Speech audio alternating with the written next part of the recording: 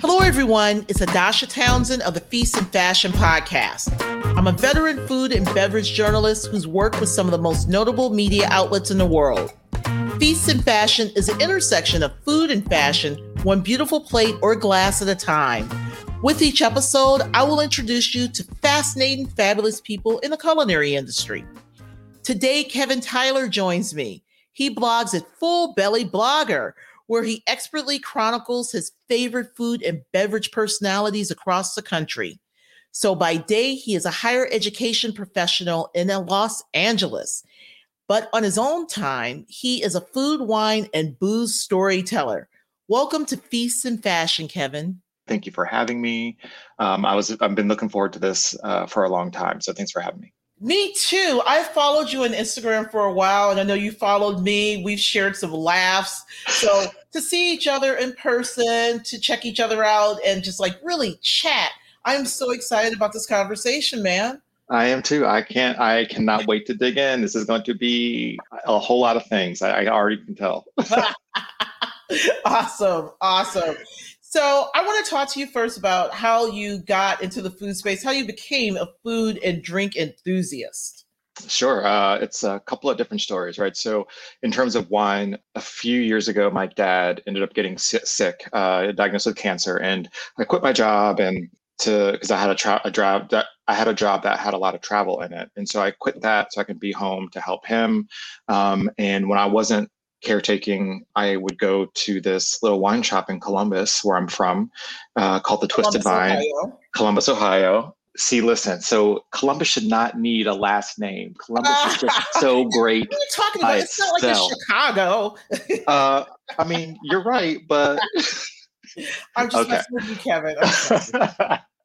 So back home, there's this little wine shop called the Twisted Vine. I have to give them some love on this podcast because they are responsible single-handedly for my passion for wine. And so I would hang out there. They would let me borrow books and talk to me about the wines I was drinking. And all of a sudden, I was hooked. I don't know what happened. I don't know why. I don't know if it was a certain bottle, but all of a sudden, the information started clicking in my brain, and it was about how many things wine touches, right? Like I love the idea that wine is not just about what's in the bottle, but it's a representation or a reflection of what happened in that year, right? It's climate, it's geography, it's politics, it's soil, it is what the sun was doing. It is a combination of so many factors, and the fact that that bottle of wine will not taste like that ever again. It will continue to evolve based on the factors that influence the way the grapes are grown and what the winemaker does in the winery, et cetera. So it's just a very interesting item to me. And there are so many things to learn from it that I wouldn't learn otherwise. And so the wine story that's the wine story. But then the food story is my partner and I love to travel all over the world as often as we can. And he is more of a tourist attraction kind of a person, which I love because there's lots of energy to be had and found in places like that. But I make a beeline to restaurants, and I remember our trips based on the food that we ate. Those are my bookmarks for excellent experiences. And so I talk about things. I am very easily excitable. I do not deny that. I get very amped about a lot of things all at once, and I get overwhelmed. I love nuance and stories and details, et cetera. And all of those things can be found in food across the world. And I would talk about food the way that I do. And he would say, you should just start a blog. And I was like, I can't start a blog. I didn't go to any sort of chef school. I don't cook. I just like this. He's like, but you're a storyteller. And I was like, well, that's true. Okay, I'll give it a shot. And so I just started writing. And I found that I started this kind of around the time when it was before COVID, but the events around brown and Black people and cops were happening quite often. And this blog, Full Belly Blogger, was a way for me to participate in social media without having to absorb the things that were going on in the world at the time. And so I was able to curate or craft an environment that felt safe for me, that I wouldn't have to that wouldn't give me stress or whatever else. And I could talk about the things that I loved the most. And so that's kind of the food story. And so taking those things and putting them together into the Full Belly Blogger, which is, just a super fun hobby that I have on the side. allows me to express myself in ways I can at work, and allows me to talk about things that I really, really love. And I think people who know me get surprised by the way that I think about things and write about things, because I keep that part kind of to myself until now, essentially.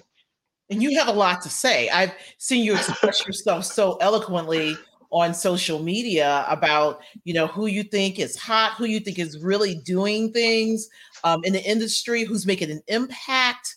You've got opinions. So let's talk about some of those opinions. Like, talk about some of your favorite books that you've read that are culinary focused. Oh my gosh. So right now I'm reading Barbara Lynch's book called Out of Line.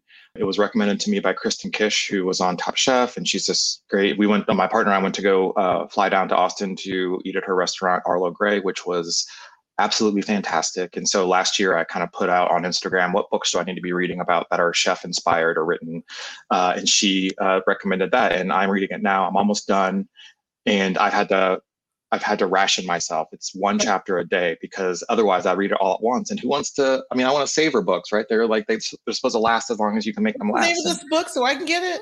It's called Out of Line by Barbara Lynch. And she's a chef out of Boston, super iconic, and is Kristen Kish's mentor. And just, it's a really great story of where she grew up and how she got to where she is. And it's not a traditional story, but I hate the word traditional anyway. So it's like, it's her story. And I think it's absolutely fascinating. Most recently, I've read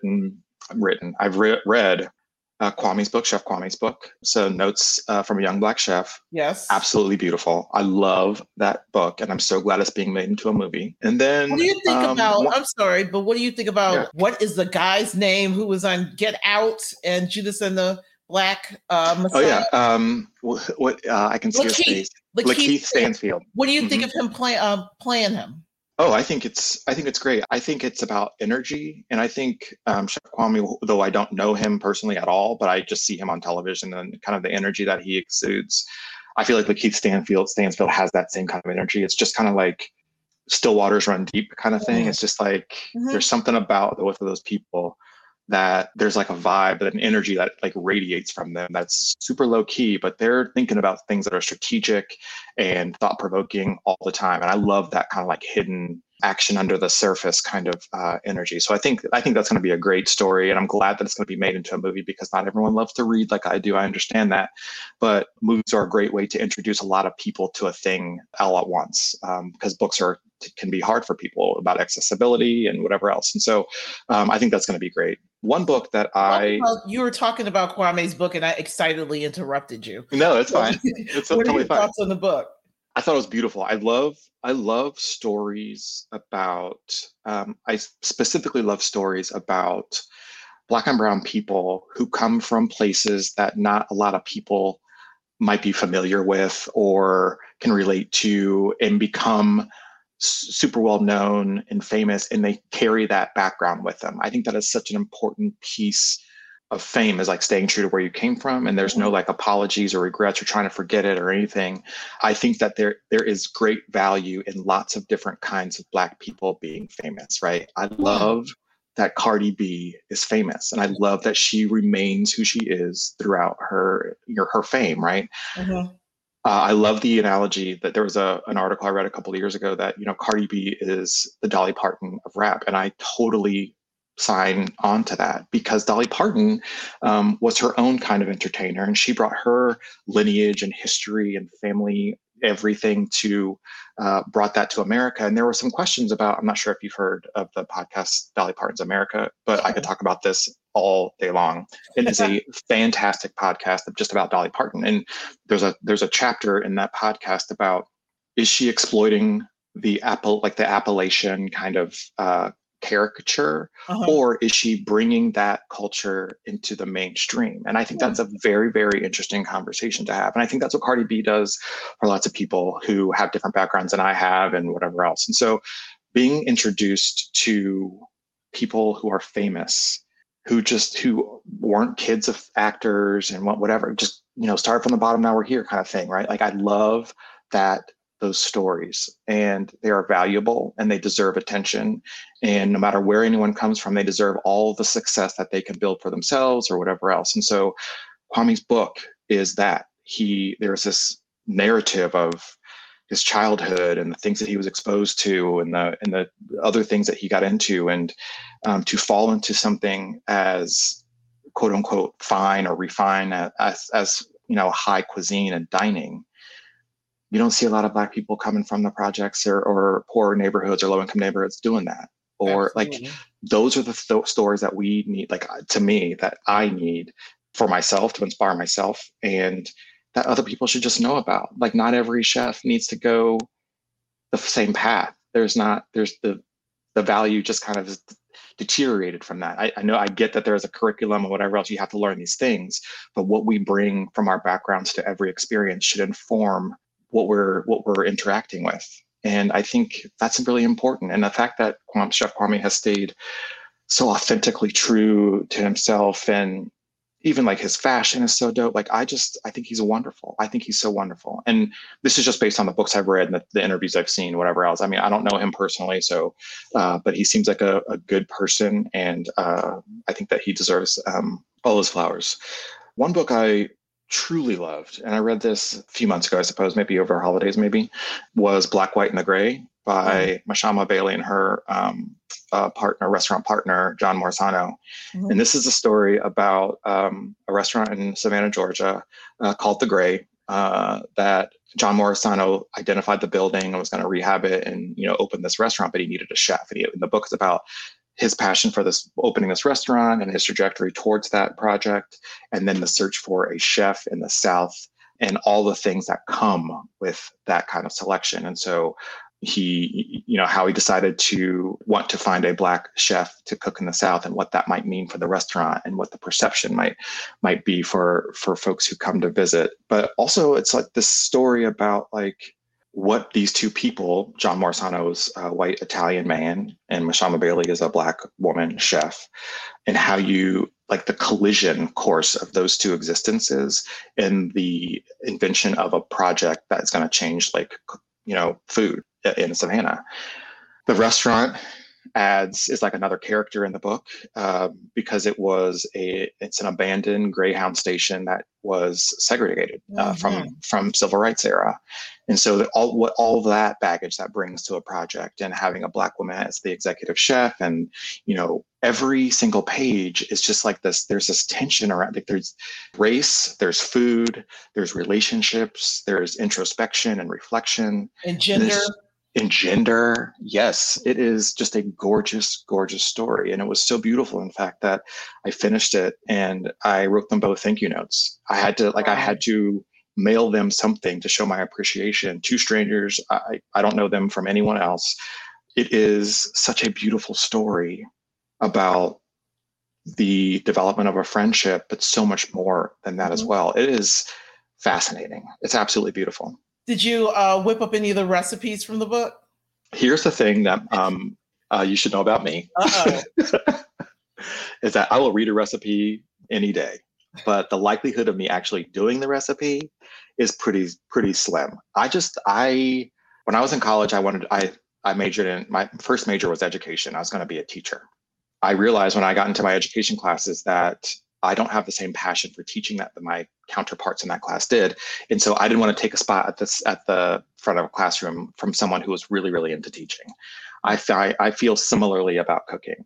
I love the stories that people tell. I love how I love watching. But I love that someone else is cooking it, because the passion that they have is being shown on the plate. And if I'm just trying to do it, you see the effort. It's not as smooth, I guess, or precise. So I don't cook from like books that I read, like narratives that I read as often. Now I do cocktail recipes because I do enjoy that. But cooking food to me is such a personal and intimate thing. And I appreciate that they share these recipes in their books, but I love it more because the recipe is attached to the story that precedes it. And that story makes that reading that recipe so meaningful, where if I were to replicate that in my kitchen, the feeling is gone, kind of, if that makes sense.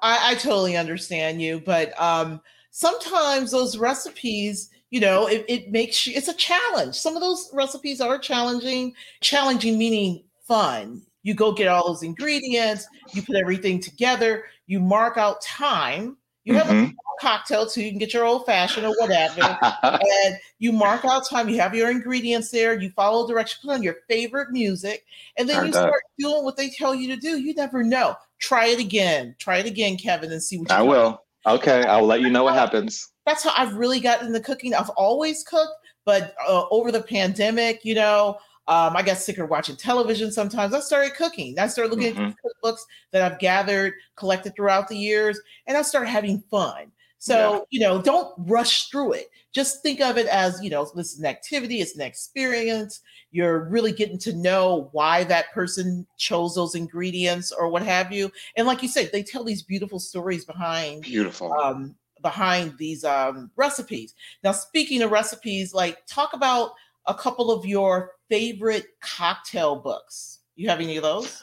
Well, I do. Let's see. The Flavor Bible is one. It's not exactly a cocktail recipe book, but it talks about flavor relationships that I think is super fascinating. And so things that you might not think about, like nuts with a berry or this citrus with this kind of savory.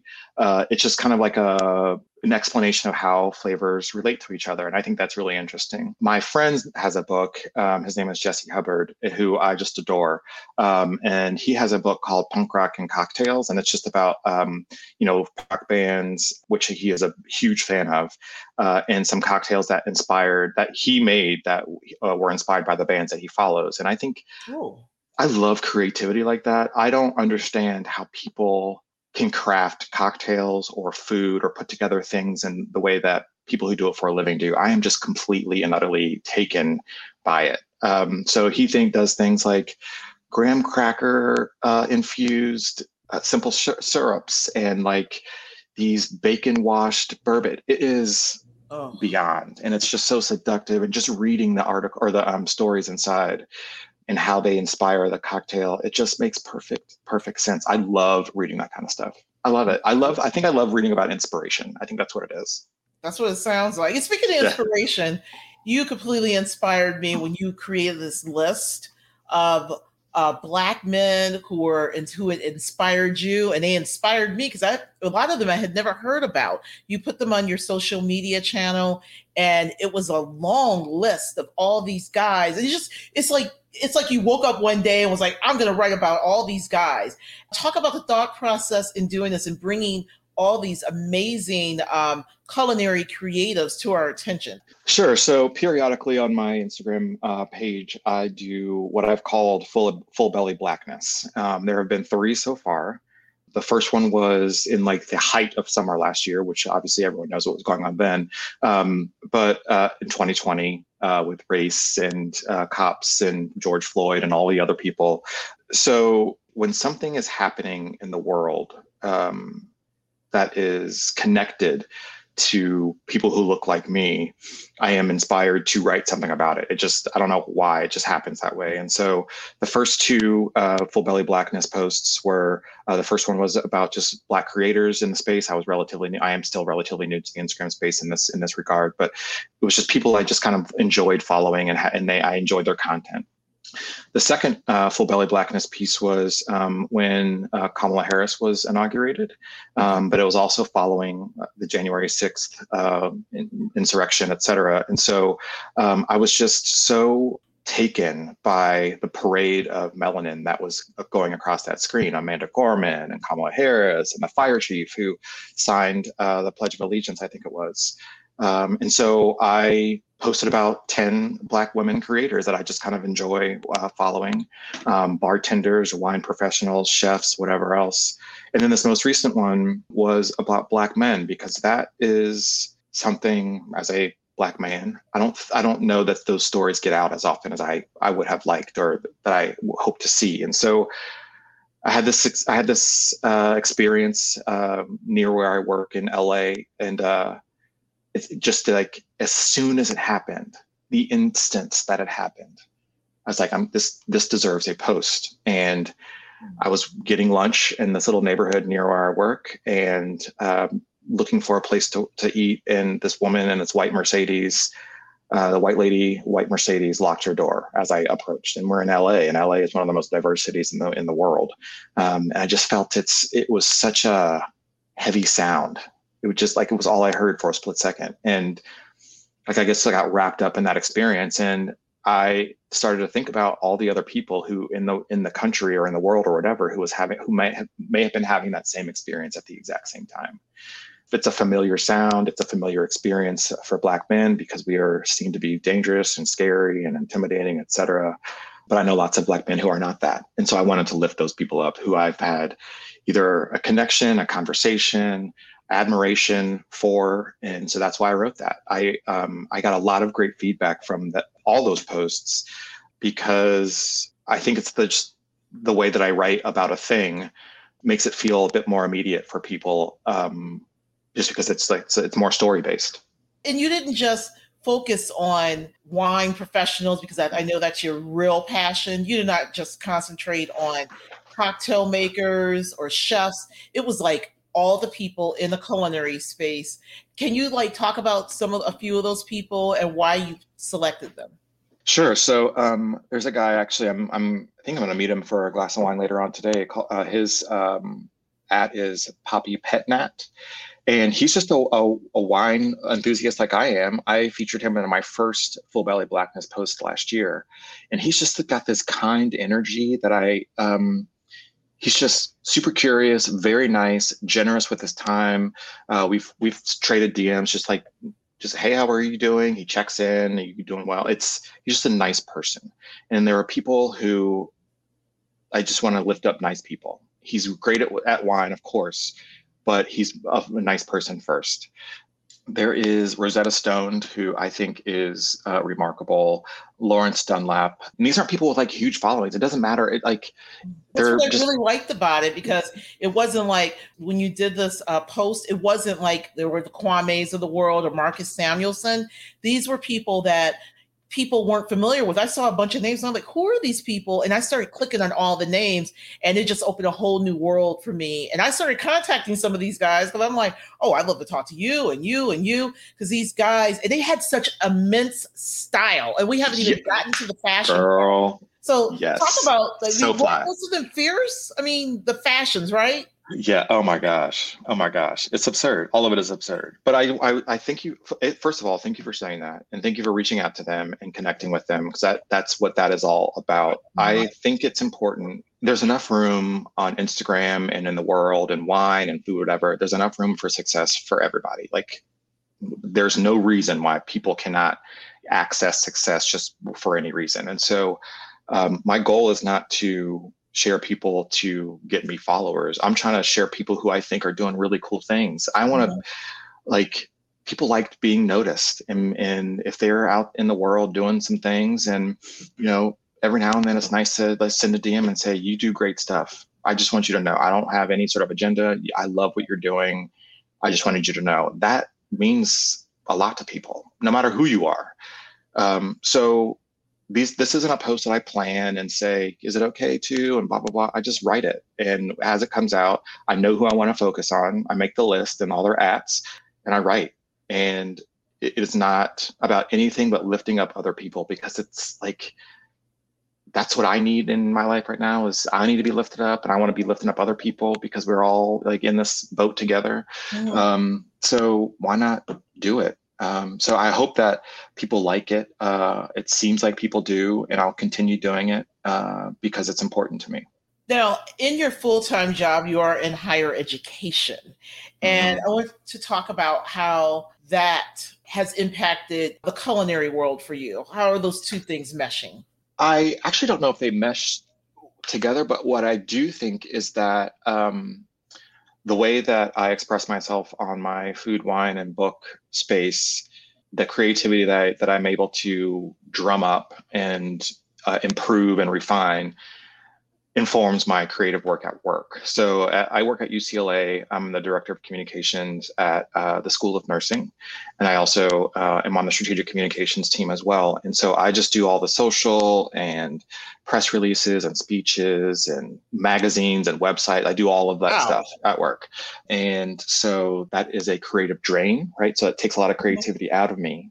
but then I get to build that back up with all the books that I read and the things that I look at and the music that I listen to and the drinks that I make and the people that I talk to, like you. That all kind of fills the creativity bank back up. And so I'm able to borrow kinds of things from the two sides of my personality. My creative, like writing side that I do personally, can sometimes inform my work. But in terms of higher ed, I accidentally fell in love with higher ed when I was at a small agency back in Columbus, where I'm from, Columbus, Ohio. I worked at a small agency called Ology, which is a marketing and branding agency. And we focused on higher ed brands. And my role there was as insights director. And I just read and researched and wrote about trends in higher ed and what was coming down the line and how schools can prepare for these shifting demographics and demographic cliffs and application things, whatever. And I ended up falling in love with higher ed. And I think that what I'm doing now is going to be a really nice complement to the macro view that I had about on the industry. Having a micro on the ground kind of perspective at an institution is really going to help fill up my tool belt, I guess, when it comes to higher ed, because I love higher ed conversations. I'm going to be the host of this podcast coming up called Higher Voltage about higher ed marketing, which I'm very, very excited about. It's just a podcast. Okay, so it is a podcast that is hosted or facilitated or produced by eCity Interactive, which is an agency on the East Coast. And a friend of mine, Heather Dotchell, was the former host, and she got a new job that would not allow her to continue. So a couple of weeks ago, I was asked to be the host of the podcast, and I was very flattered, right? Because I write about higher ed, I run my mouth on Twitter about higher ed. I do have opinions, like you said, about a lot of things, and I share those because what good is an opinion if you don't share them? And to end this conversation, because I've had a really great conversation with you, Kevin, talk about your sense of style. Oh, girl. My partner and I were just talking about this yesterday. So my parents were involved in government. So my dad always wore a suit and tie to work.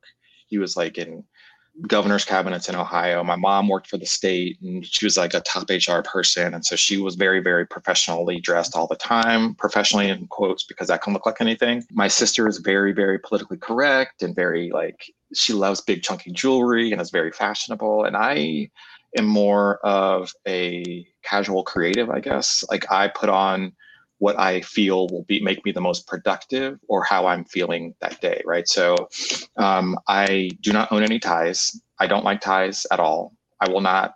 The last time I wore a tie was for my dad's funeral, and that's the threshold. It's either a wedding or a funeral. Even a wedding is kind of a stretch. I only have like a pair of dress pants and a vest. I just don't like getting dressed up. It's not me. I feel like I'm lying when I'm dressed up. I like to express myself in different kinds of ways, different patterns, colors, textures. I love bracelets. I usually have a whole stack of bracelets on my arm. I love tattoos, covered in them. My partner and I get tattoos as souvenirs from our travels instead of like bringing home a bunch of stuff. I like creative, classy stuff. And I've worked very hard, and we were talking about this part last night. And in my 20s, I think it's easy for people in their early in our careers to kind of play the game and dress the part.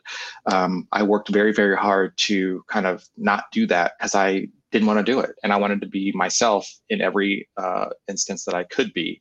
And I think the value or benefit of that is that now in my 40s, the way that I express myself and show up into a room is so deeply rooted that you can't really question it. Like, I don't think that wearing a tie is a sign of respect or intellect, or I know a lot of people who wear ties who are not very smart. And so why does the way that I dress indicate, that how much brain power I have? It doesn't. And so one of the things that I love doing so much, and this is one of my favorite things that I used to do at my old job, is, meeting with the college president, there are a certain set of expectations, but at an agency, some of those expectations are much more lax. And so I'd walk in dressed the way that I would dress. And oftentimes you would see college presidents be just so blown back by what I knew. And it was like, oh my gosh, you know so many things about higher ed. And it's almost like but I didn't think you would because of the way you dress. And that is the surprise that I love to deliver. And I'm not here to say that I'm wearing sweatpants and, flip-flops to things.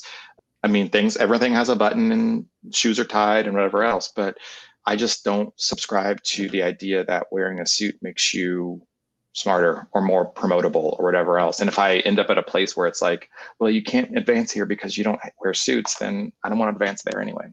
I hear you. I don't like being told what to wear either. So, and that's like you said, as creatives, the creativity starts with what you put on your body, right?